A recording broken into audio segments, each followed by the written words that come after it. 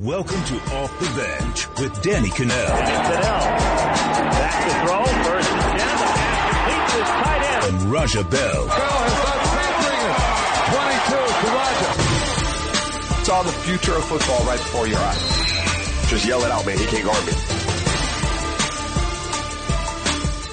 What is going on? It is Monday, December 18th. Welcome to Off the Bench with Danny Cannell and Raja Bell. How you doing, man? Dragon. You're in the Christmas spirit. You got a red sweater on. Oh, yes, I do. So is that festive, or is that just the first thing you grabbed in the morning? Well, it was the first thing I grabbed, but it's kind of apropos because I got to go shopping today. I got to get my wife something. You haven't done it yet? No, we were talking before. I typically take her and I'm like, get what you want. Cause I don't want to at this point, it's 20 some years. Like, dude, just get what you want. Make sure you're happy. But we haven't done it yet, so we got to do it today. Yeah, I'm in the same boat. I got to find something for my wife. I tell her very clearly for my birthday, because it's the month before Christmas. Yeah. I'm like, don't buy me anything. I don't want it. I don't need anything. Like, and if she got me something, the chances are historically hasn't gotten the best On the gifts. positive. So I'm always kind of like, you know what? Don't worry about it. But this year, I kind of like your idea, going together and just buying something. But here's what I like to do. Call me cheap. I say, let's go shop in the 26th. Because that's when everything goes on sale. Yeah. But see, and I think I get her to buy in like beforehand, but then Christmas morning, it's just not the same if you're saying, hey, I can't wait to shop with you tomorrow. Well, you got to get a little gift. You got to get a little something for the Christmas morning placeholder. Yeah. With the understanding that we're going to go hit the real deal on the 26th. All right. I'm going to do that. I'll get her a little something, one of those little cards. All right. Let's get to it. We do it every Monday. It's what we learned. We've got a lot to cover and time is short. All right. For the NFL. The Patriots-Steelers game of the weekend definitely lived up to the hype. We learned we still don't know what a catch is. To the end zone. Touchdown, Pittsburgh! Jesse James!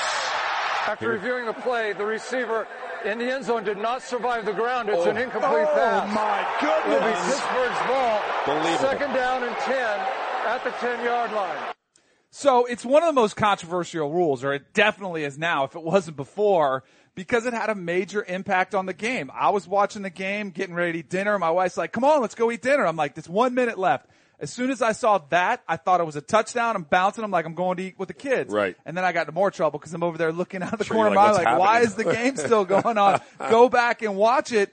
But the rule is what it is. It's there very clearly, and it didn't live up to the rule. Yeah, I guess technically, it wasn't a catch. That's a tough play for me. It's kind of like the play in basketball where they throw you an alley-oop and you got to make a decision whether you dunk it or you come down with it, and you know you're going to get a clear 2 points when you go back up with it because there's no one around. And inevitably, most jerk-offs try to dunk it and they miss the dunk, and now it's so I get it, man. You're trying to get a touchdown. There are only 40 seconds left. But if you just tuck that ball away and you're down at the half-yard line, you're going to punch it in. Worst case scenario, you're going to get a field goal. That's a lot to ask, but I'm saying, dude, just tuck the ball away and get down.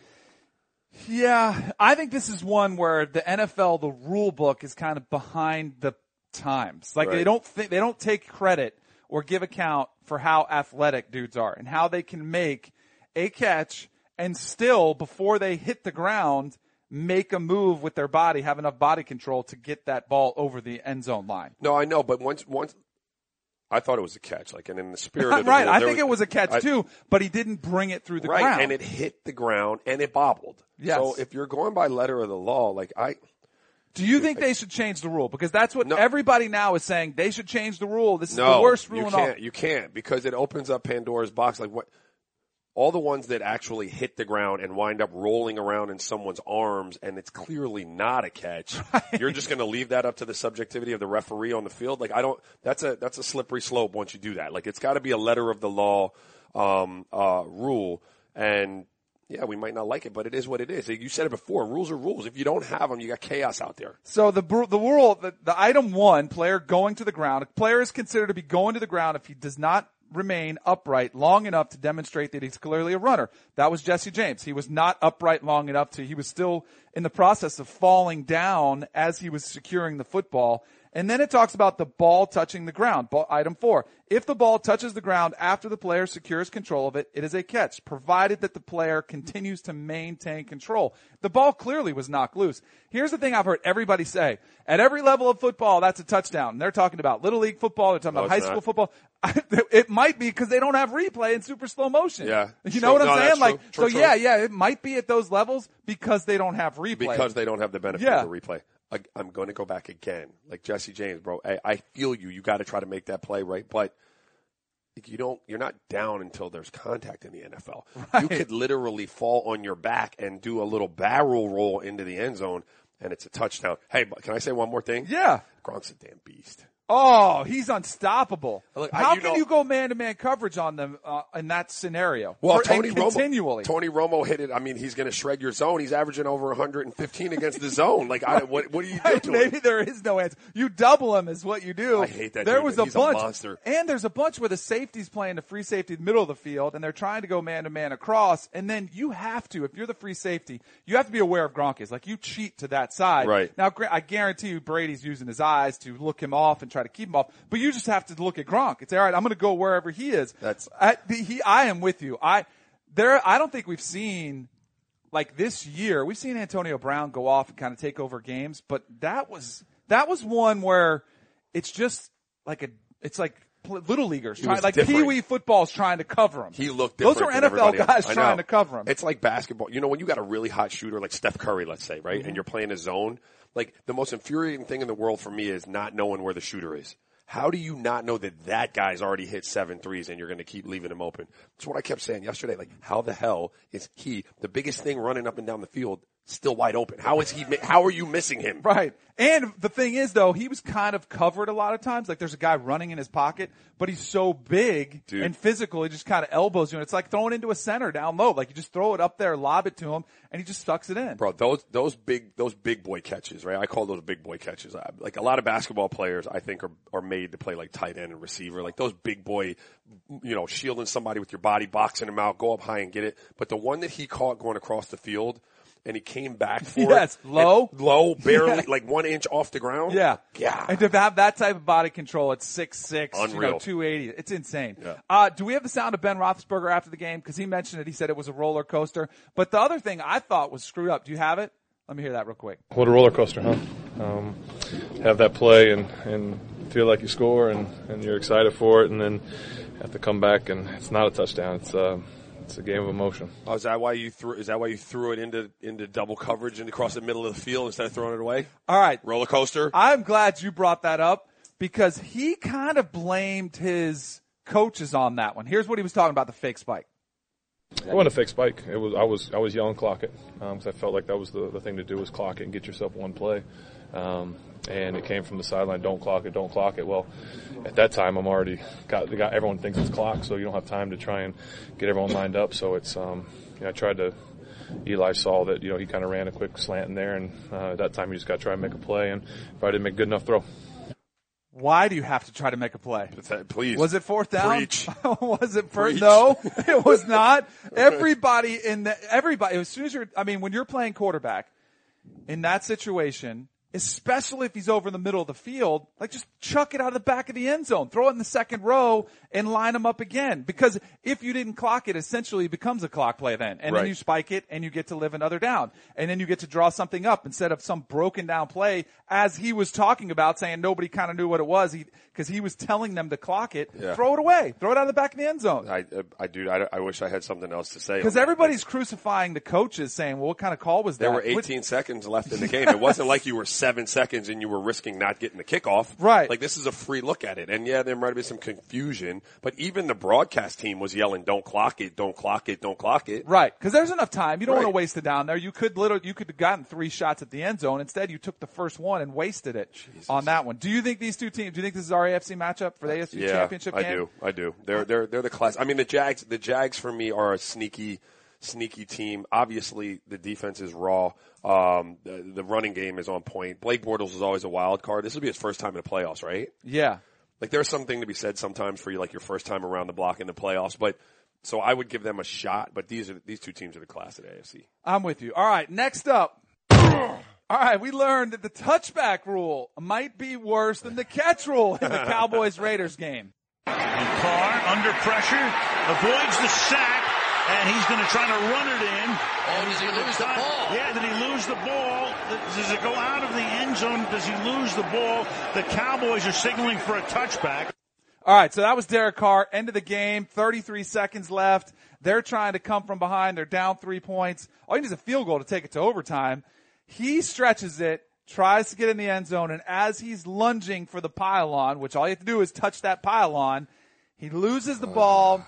It goes out of the back of the end zone. Another controversial rule. The story of the NFL yesterday was rules. Bad rules that fans hate. Yeah. It goes out the back of the end zone. You flip possession. The other team gets it on the 20 coming out. Game over. Cowboys win. It really sucks that that's what we're talking about because there were some good games. Like those were, down to the wire, good games, some good matchups. What was the situation? Because I didn't see that one. It was a little too late. It's past my bedtime. Third down?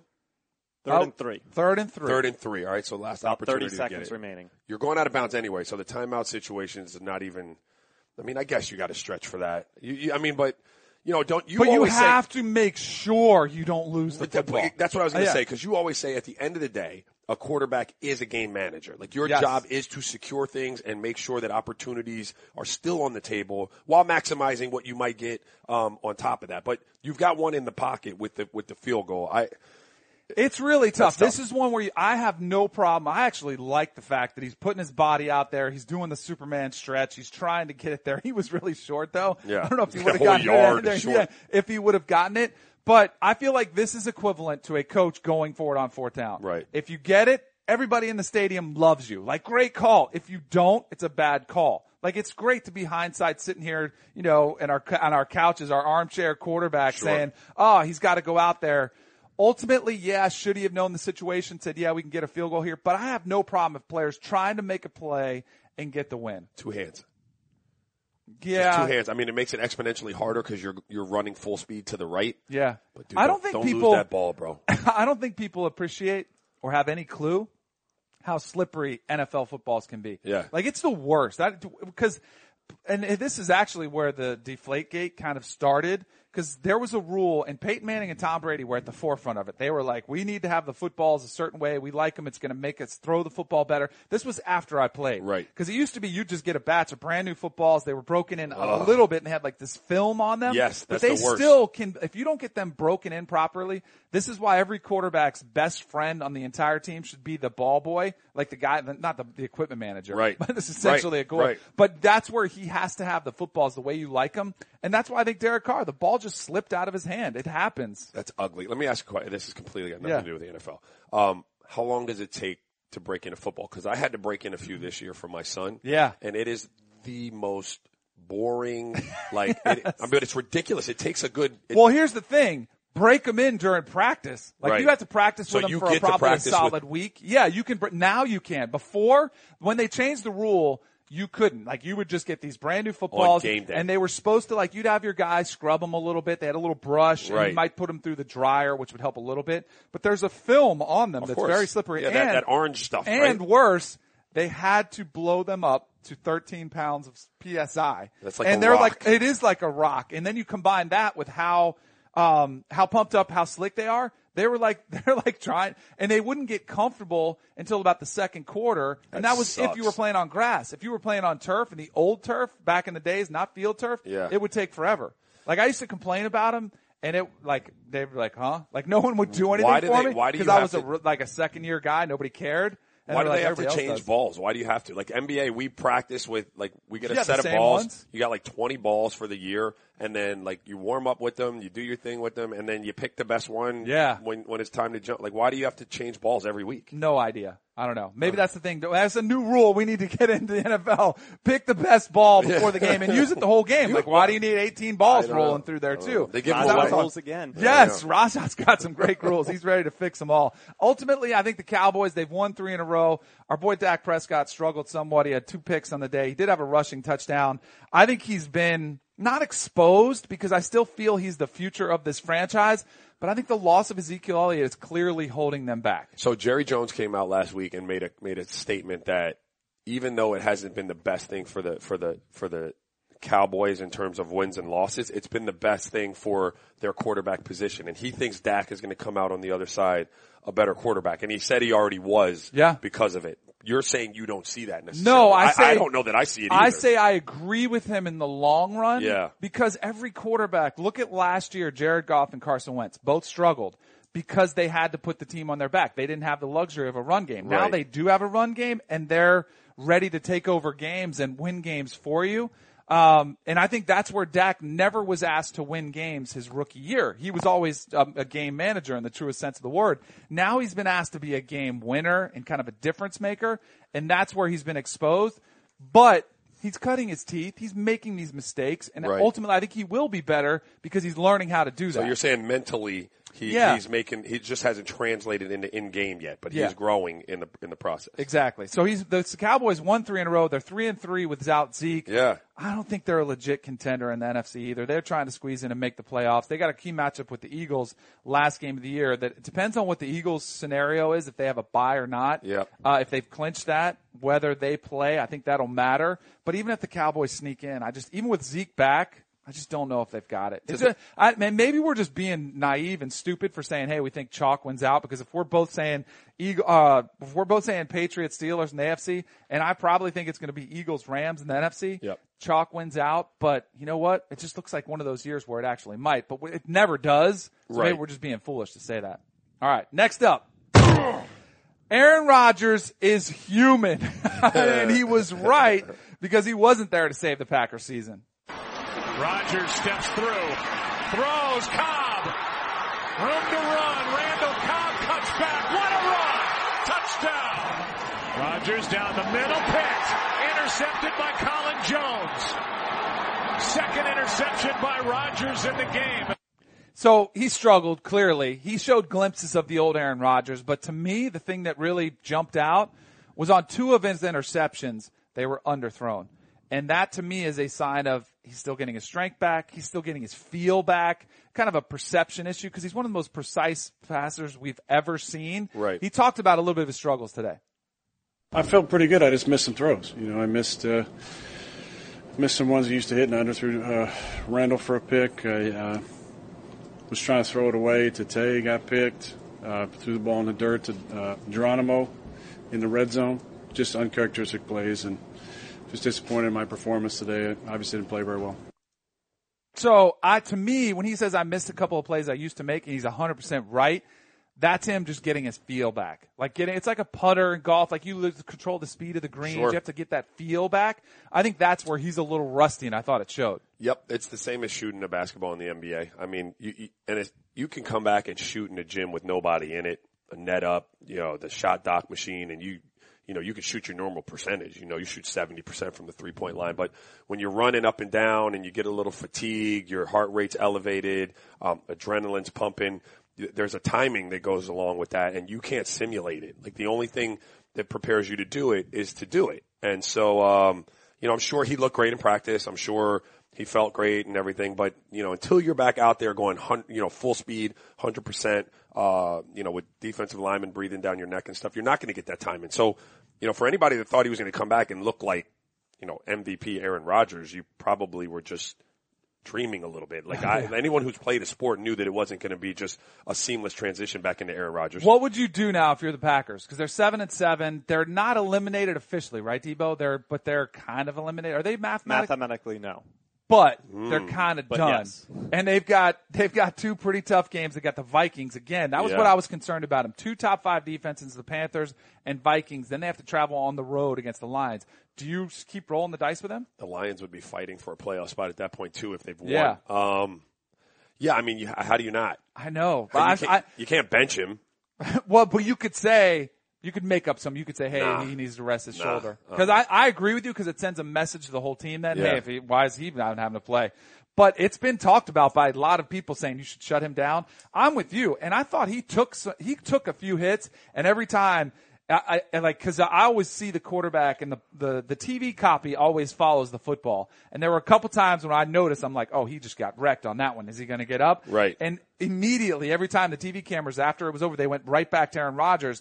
And I was holding my breath. I'm sure everybody in the Packers was. He got up every time. I thought he showed he is 100%. Yeah. I don't think they would have risked that coming back. Yeah, if he's 100%, you play him. I mean, look, otherwise you should have just let Brett Hundley roll. Right. Like he was getting better. Right. You know, like if you're going to bring him back for that game, I don't know why you would start sitting him now. So the story of the game kind of was Aaron Rodgers' performance, but I think what went under the radar is Cam Newton's performance. Yep. Because my man was balling. Sneaky good. And here's the thing. This is so frustrating for me because he is so good at times. And he can make these throws. And he was throwing some darts, like just BBs. It was coming out of his hands. He had 4 touchdowns on the day. Christian McCaffrey's found the way in there with him, catching the touchdown for him. He's found kind of a target to go to. I think this team is really dangerous in the playoffs. I do too, because they defend, they run the ball.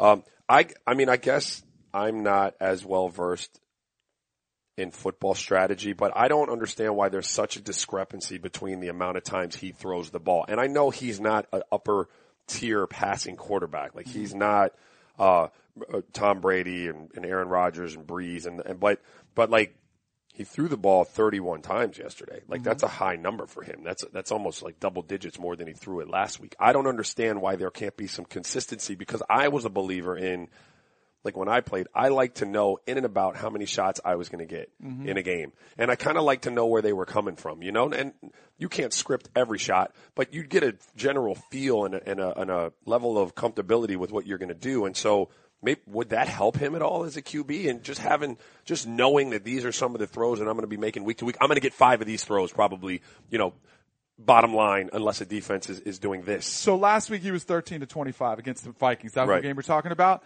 I think 30 is probably his sweet spot. Okay. Because I don't think you want him throwing it 52 times like they did against Philly. That was a game they lost. That's too much reliance on Cam Newton as a passer. Okay. I think 30 to 35 is the sweet spot for him, but I don't think they go in game planning that. I think sometimes you're running the ball better, or Cam Newton is running the ball better, right, or defenses are you take what they give you. And here's the thing, like with Cam, if you get held to 25 attempts, I feel like that's a game where the defense is probably holding them and where he can scramble around and make plays. Probably 5 of those were just scrambles that he gets out. Right. If he was Tom Brady, they would have been attempts. But that's the luxury of having Cam Newton in there for you, is that you can do that and you can not have to throw it. A huge thing for him too, I think, is having Greg Olsen back, because he's one of the better tight ends in the league. He hit him 9 times for 115 in the game. How old is Greg Olsen now? He feels like he's been there forever. Former Hurricane. He's a good dude. He actually did some broadcasting in the game. How old is 32.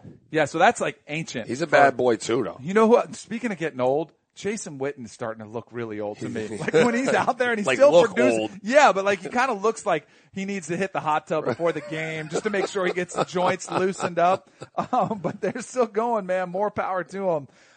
You know what else we learned? We learned that the Rams are legit. The truth. And the Seahawks are mortal at home in December. Got past Todd. They get it out of the backfield. Gurley's going to walk in. Todd Gurley has his 4th touchdown today. Beat down game by the Rams, going into the link and just absolutely dominating from start to finish. That's a statement game. That's one of those where you circle that on the calendar. You know, you're trying to prove a message to the league, to somebody in the conference. Like that had statement written all over it. And what it said to me was, not only are the Rams for real on a lot of fronts, but what they're doing to Russell Wilson out there is criminal. Like that having to put that much of an offense is like the responsibility for whether you score a touchdown on a quarterback. I don't care who it is, Tom Brady, Cam Newton, anybody. That's too much. Get the man a running game, get him some weapons. He shouldn't have to be, if Russell doesn't play well, we have absolutely no shot at it. I'm with you. It is. They have continued to, it's sort of like the Colts did with Andrew Luck, and they didn't give him enough talent. They had a bad offensive line, and look at how much it's hurt him career. The Seahawks are lucky that Russell Wilson hasn't had a serious injury the way Andrew Luck has, because you can't continually rely on him. But I'm with you. This was a total statement game for the Rams. I think people were watching this team and they saw them get beat by the Falcons the week before, and you're sitting there thinking, they lost to it was the Falcons. Eagles. Who beat them the week before? Who beat the Rams the week before? The Eagles. The Eagles. Yeah. The Eagles had just beaten them. I'm sorry. I said the Falcons. They had just beaten them the week before, so that was like a key NFC matchup. And every time, until you earn it, until you've been to the playoffs, until you've been to made a deep run, teams are always going to say, uh-oh, are these pretenders? Are they for real or not? Right. And for them to go on the road in Seattle and handle their business the way they did was a statement win for them. So I think they're absolutely legit. I have concerns about the Seahawks. I have for a while, since Pete Carroll lost the second Super Bowl, since he lost the one with Russell Wilson's interception on the last play.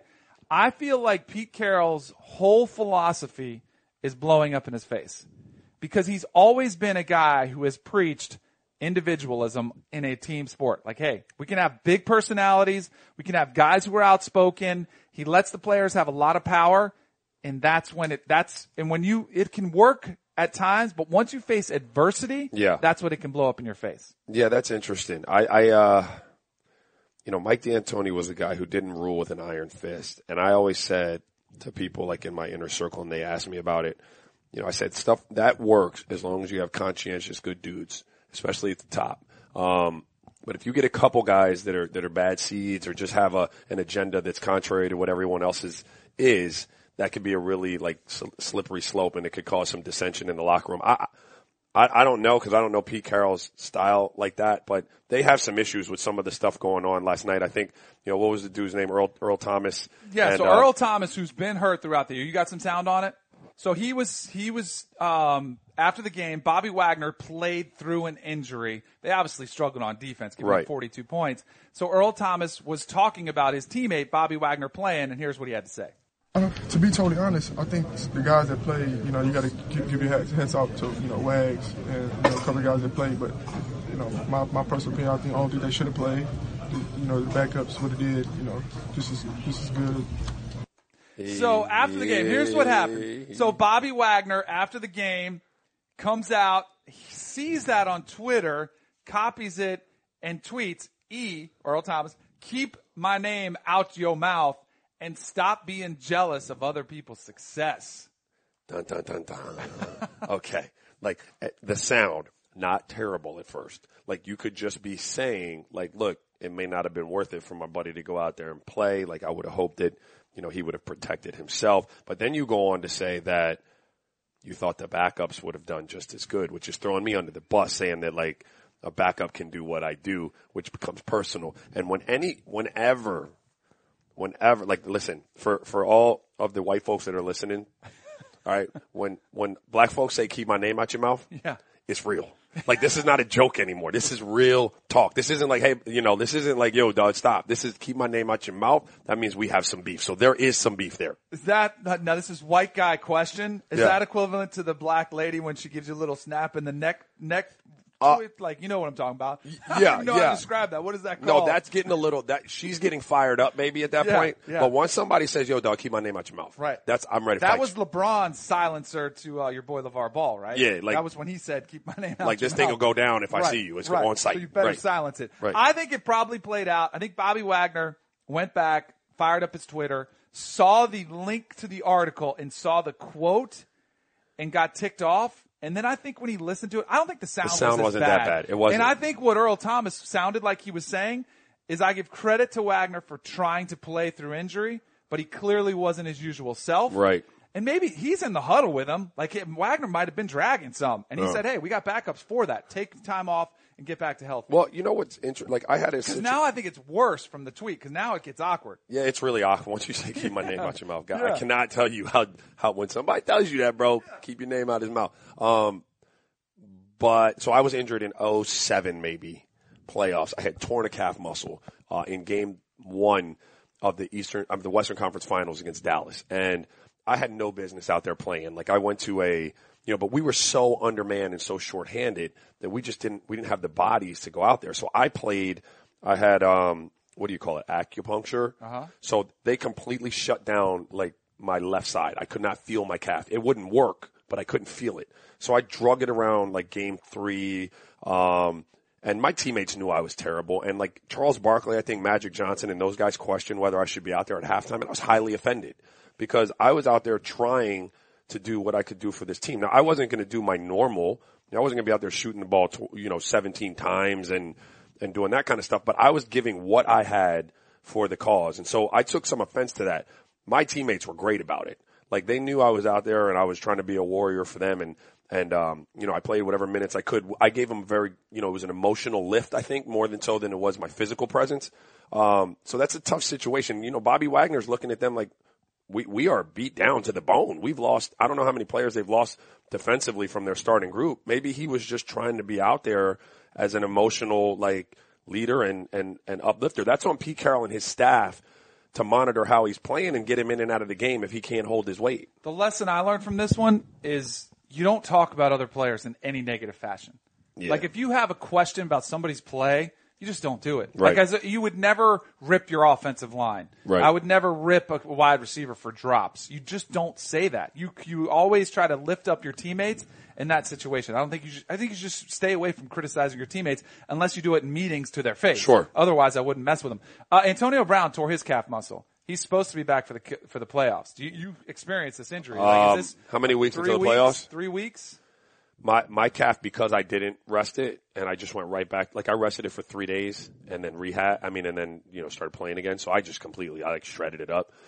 It took me all summer. Like, I came back to training camp still having lingering effects from a torn calf muscle. Yeah. So at the receiver position, I wouldn't count twitch. Depends on the degree of tear. I mean, cause there's a tear and then there's a strained ligament. So if it's a degree 1 strain, maybe.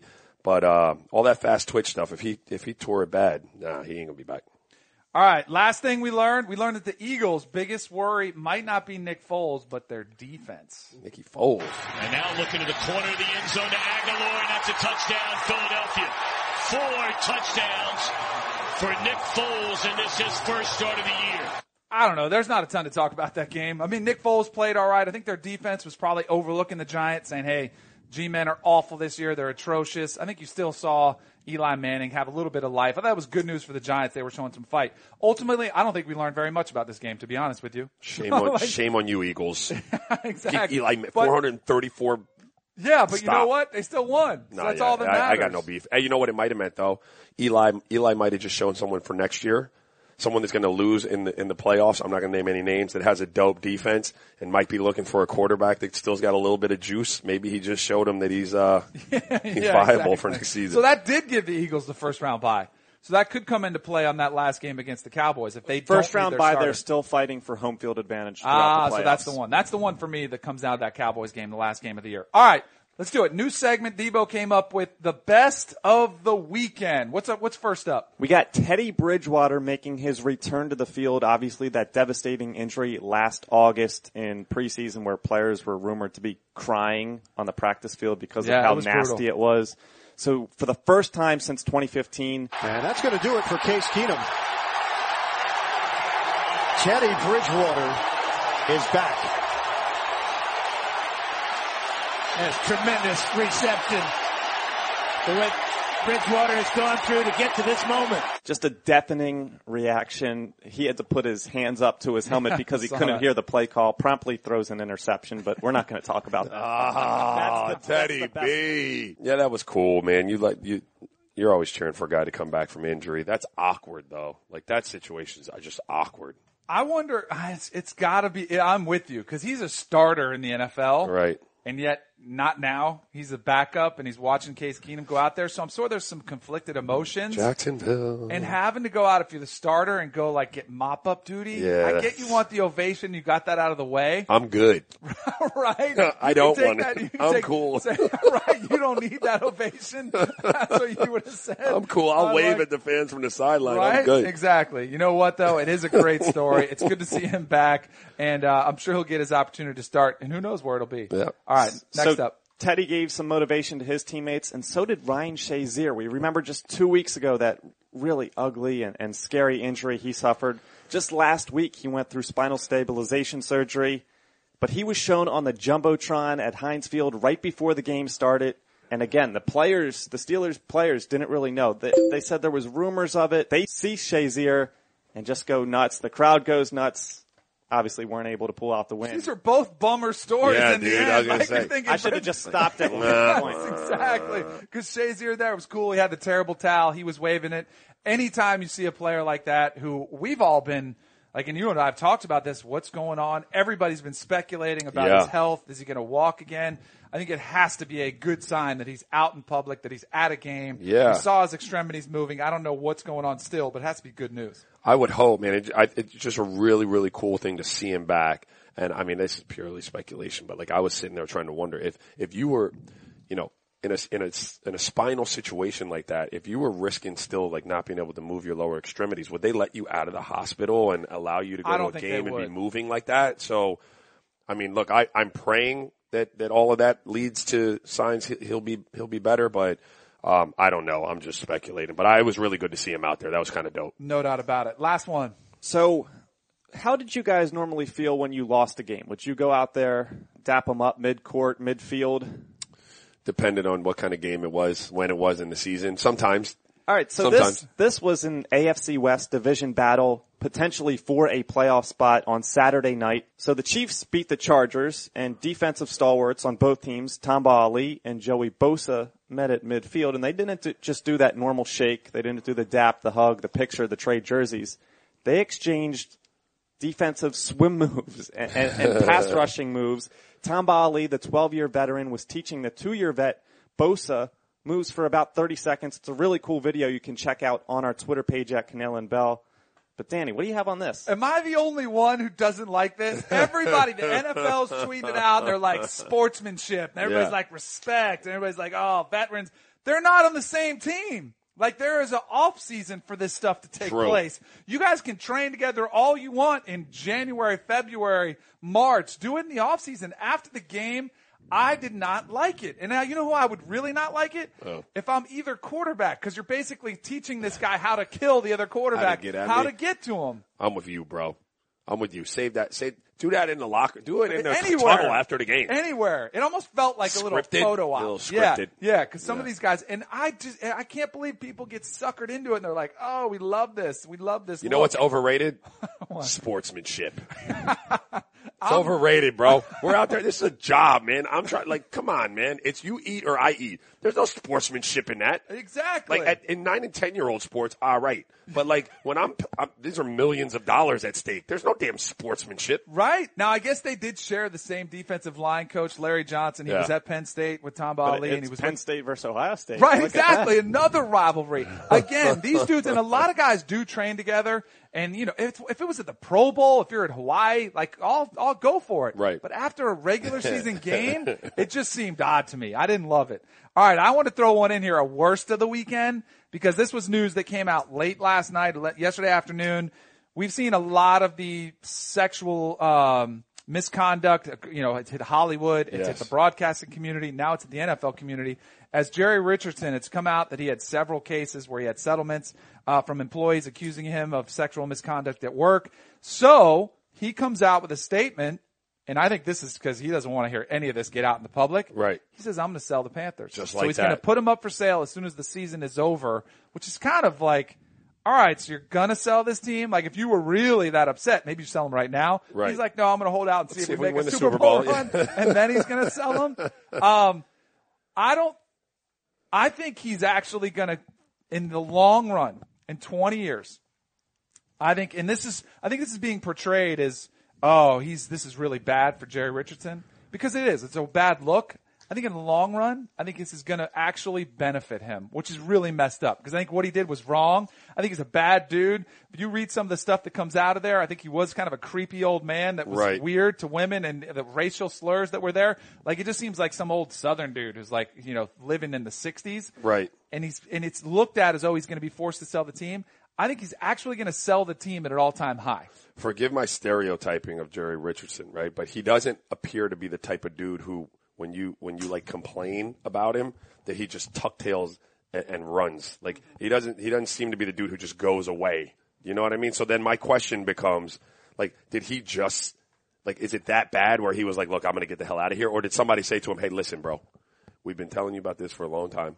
all right, it's finally, you got to sell. Like, is this his decision, or did somebody from above Jared come in and say, hey, buddy, look, I don't know. Is there anything go. above him? I don't know. Like, Maybe once family. You're the owner, you know, he has a statue in front of the stadium. You know, maybe he's got younger, like, grandchildren who are actually operating the Panthers and the business now. Maybe he's still like a figurehead. I don't know. He once forced one of his sons to resign from the Panthers. Oh, so he's still running that.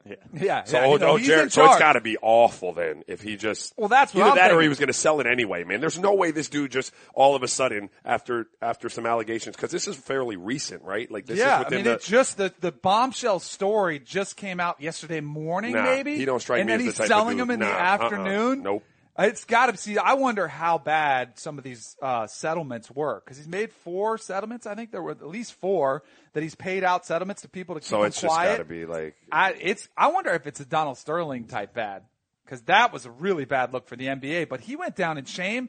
This one seems, because it happened so quick, because he's not even fighting it. Right. I'm telling you, he's going to luck out in the long run, because he's not going to get shamed the way he probably should, and he's going to sell the team for probably close to $2 billion, and he's going to bounce. And the value of the product, I think it's like selling a stock. And I think the NFL stock is probably in an all-time high, maybe even at a tipping point, right, where he's going to sell it at the right time. Do Like you see who wants to buy him? Diddy. Yeah. Let Diddy get that franchise. I'd love to see it. Are there any black ownership groups in the NFL? So that's what Diddy was like claiming. Say, hey, we don't have one. Let's get one, which would be fantastic. Yeah, the NFL desperately needs some diversity across ownership, across general managers, across the coaches. So I'm sure the NFL would be with it. I just wonder who Diddy can pull together and how much money can pull. Steph Curry said, yeah, sign me up, which would be Steph could like. Steph the NBA Charlotte. Dudes are getting so much money. I know, that's crazy. You could pull in and say, I'll give you 50. I'll pitch in 50.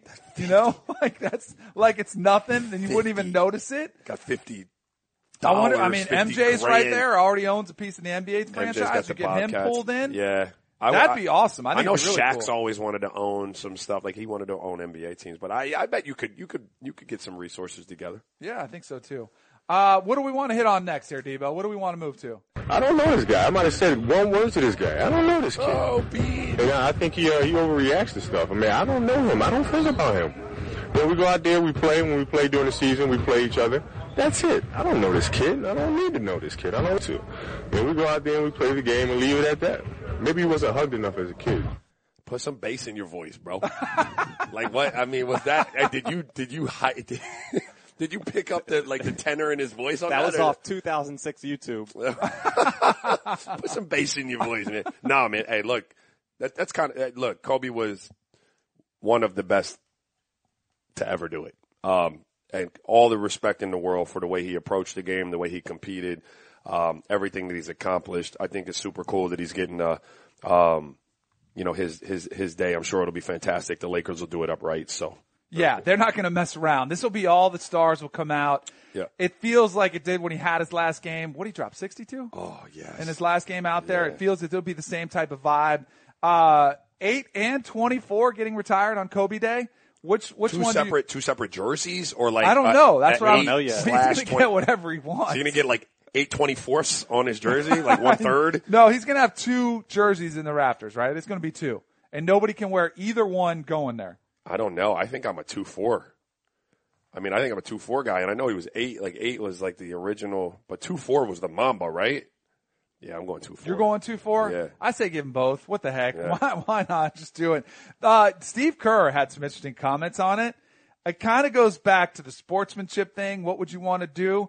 So he was asked, are you going to let your players watch it? And he was like, why wouldn't I? He's like, they're going to watch it at some point anyway. So they're actually going to take part in the festivities. I guess they'll sit there and watch on the bench. Yeah, I mean, look, for a Kobe, why not?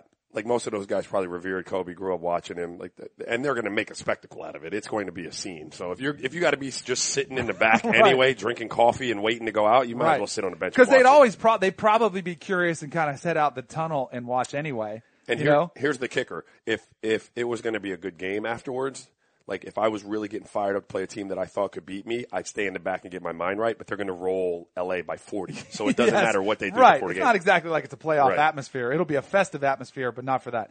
Do you feel like Kobe gets overlooked in the MJ LeBron conversation? No. You would not put him in that category. No, I think not in that stratosphere. No, I would. Oh, I certainly would. But I think Kobe's more like MJ than LeBron ever will be like MJ. They were very similar players in their approach, like mentally, and what they really wanted to ultimately do on the court, which was win at any cost by the and their means to do it was scoring the ball. Like LeBron wants to win at all costs, but that's not his number one vehicle to get there, scoring.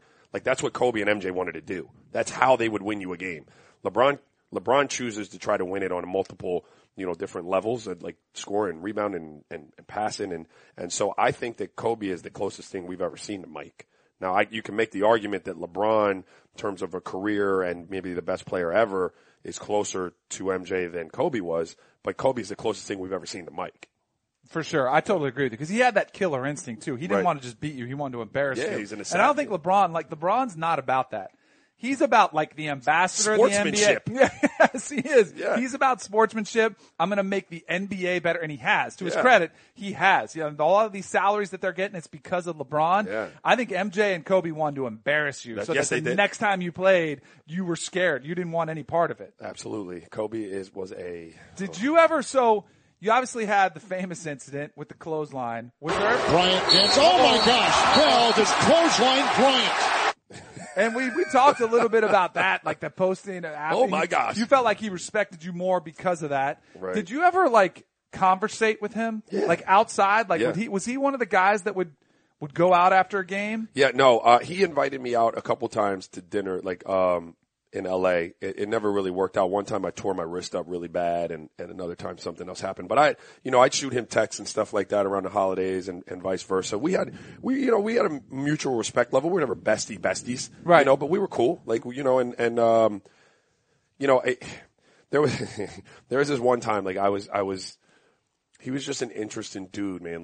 We had just played, I think I was with the Bobcats, and I was in my locker, I was sitting down, and when someone's hovering over you, like the media's waiting and you're kind of putting your lotion on and you're pulling your socks on and stuff like that. And most of the time they'll go away and find somebody else to mess with until you're ready. But whoever this was just was not moving from on top of me, and I could feel them. And so I looked up and it was a dude, looked like Men in Black. And he was just standing over there, standing over him. I think his name was Robert. He was Kobe's security. And he was like, Mr. Bell, I'm Robert, I forget what he called him, Kobe's security. He would like to know if you'd like to grab dinner with him later tonight. And I remember saying to myself, I just played 48 minutes against this dude. We've had multiple conversations. He could have just said it to me out there, yo, dog, you want to grab a drink or something? It was just it was funny. That's the way he was wired. That's not as baller though, as sending your guy over to get him. That's pretty I'll cool. tell another quick story. I was in LA, for the ESPYs one year. I forget what year it was. It's when I signed with the Jazz again, but I was a free agent. And I was like, look, I think I'm going to play for a little bit more than minimum. But Miami offered me the minimum to play with LeBron and them. And, I don't have a lot of options at this point. So I was like, all right. So Kobe knew I was in town and, he was like, look, you want to come out and we'll grab a bite. We'll talk about it. We want you to come play in LA. Yeah. And I was like, all right, I'm down at the Lowe's or wherever downtown or whatever. I was like, where do you live? I'll try to get out there. He was like, oh, don't worry. I'm on Malibu. I'll send a Mamba chopper for you. I was like, excuse me? Will you send the what? He was like, yeah, the Mamba chopper. That's my helicopter. I'll just send it to come. Come on. Did you take him up on it? No, because... Oh, come on. You didn't take him up on the Mamba chopper? I didn't want to waste the fuel because within the next 2 hours, I had an offer from Utah that was 3 years and I couldn't take the minimum deal. So, I probably should have just taken the helicopter ride because I've never been in one. Could have gone to dinner. Nah. I didn't want to waste this time. Man. It would have hurt. I found this article on ESPN.com about that potential meeting, and there's an asterisk to it. It says, not actually sure if he's going to take the helicopter. He might just drive. That's outstanding. If he averaged 25 throughout his career, you were facing him, what was a successful night? What was the goal to hold him to what? Was it a shooting percentage? Was it a point total? For me? Yeah, if you're guarding Kobe. Dude, I've had nights, I don't know that he ever scored under 25 on me. Honest to God, I don't know. But the job was to keep him off of the free throw line, first and foremost, and then make him take tough contested shots and keep him off the free throw line. And so I felt with that recipe, the field goal percentage would be affected, because he wouldn't get all the freebies at the line. So he'd have to take, exponentially more shots to get his number. And then I also felt getting under his skin, physically and pushing and shoving kind of baited him into I never considered myself a damn Kobe stopper. Who the hell stops Kobe Bryant? That's ridiculous. But I felt that bothered him to hear so much that it became personal sometimes with he and I. And if I could get him baited into that, then my teams typically had a chance to win because he'd just be sometimes obsessed with just proving that he could score 50 points on me. Right. You know? But wasn't he the type of guy, though, that if he did kind of wake up and get into that zone, like that Mamba zone, that pissed off zone, made him better? Oh, yeah. But like at the expense of his team sometimes because nobody else could help him, like when he was trying to get 50 on me, right? Everybody else kind of got iced out, and I felt like we had a chance to win, man. But that was – like those were the days, man. I used to love going in there and getting booed and competing. He's a bad man. Yes, he's he a bad is. man. Yep. That's really cool. I can't believe he didn't get on the Mamba chopper, though. Outstanding, man. That's the type of stuff we give you on Off the Bench with Cannell and Bell. That's a wrap for our Monday show. Thanks for checking us out. Make sure you head over to Apple Podcasts, subscribe, leave us a 5-star review. Hit us up. When you go there, subscribe, leave us a 5-star review. In the review, ask us a question. We do our 5-star Q&As every Wednesday. I don't know. We have every Friday. We do our hashtag 5-star Q&A. We're also on Google Play, Stitcher, TuneIn, anywhere else there are podcasts. Make sure you go check us out. Give our boy Debo is killing it on our Twitter handle. Don't forget, if we get to 10,000 followers, we're like roughly 1,500, which isn't bad for only a few weeks up. If we get to 10,000 followers and 1,000 reviews on Apple Podcasts, we're going to have to throw down. I started practicing this weekend. Oh, you did? You started some rhymes? I went ham. You want to give us a little sample? I went ham on a bad beat, too. You were inspired by Black I was. I went ham on a bad beat with some 10-year-olds in the car. All right. There you go. We'll have to sample that. Maybe we'll get a little sample of that Wednesday. All right. Thanks for checking us out.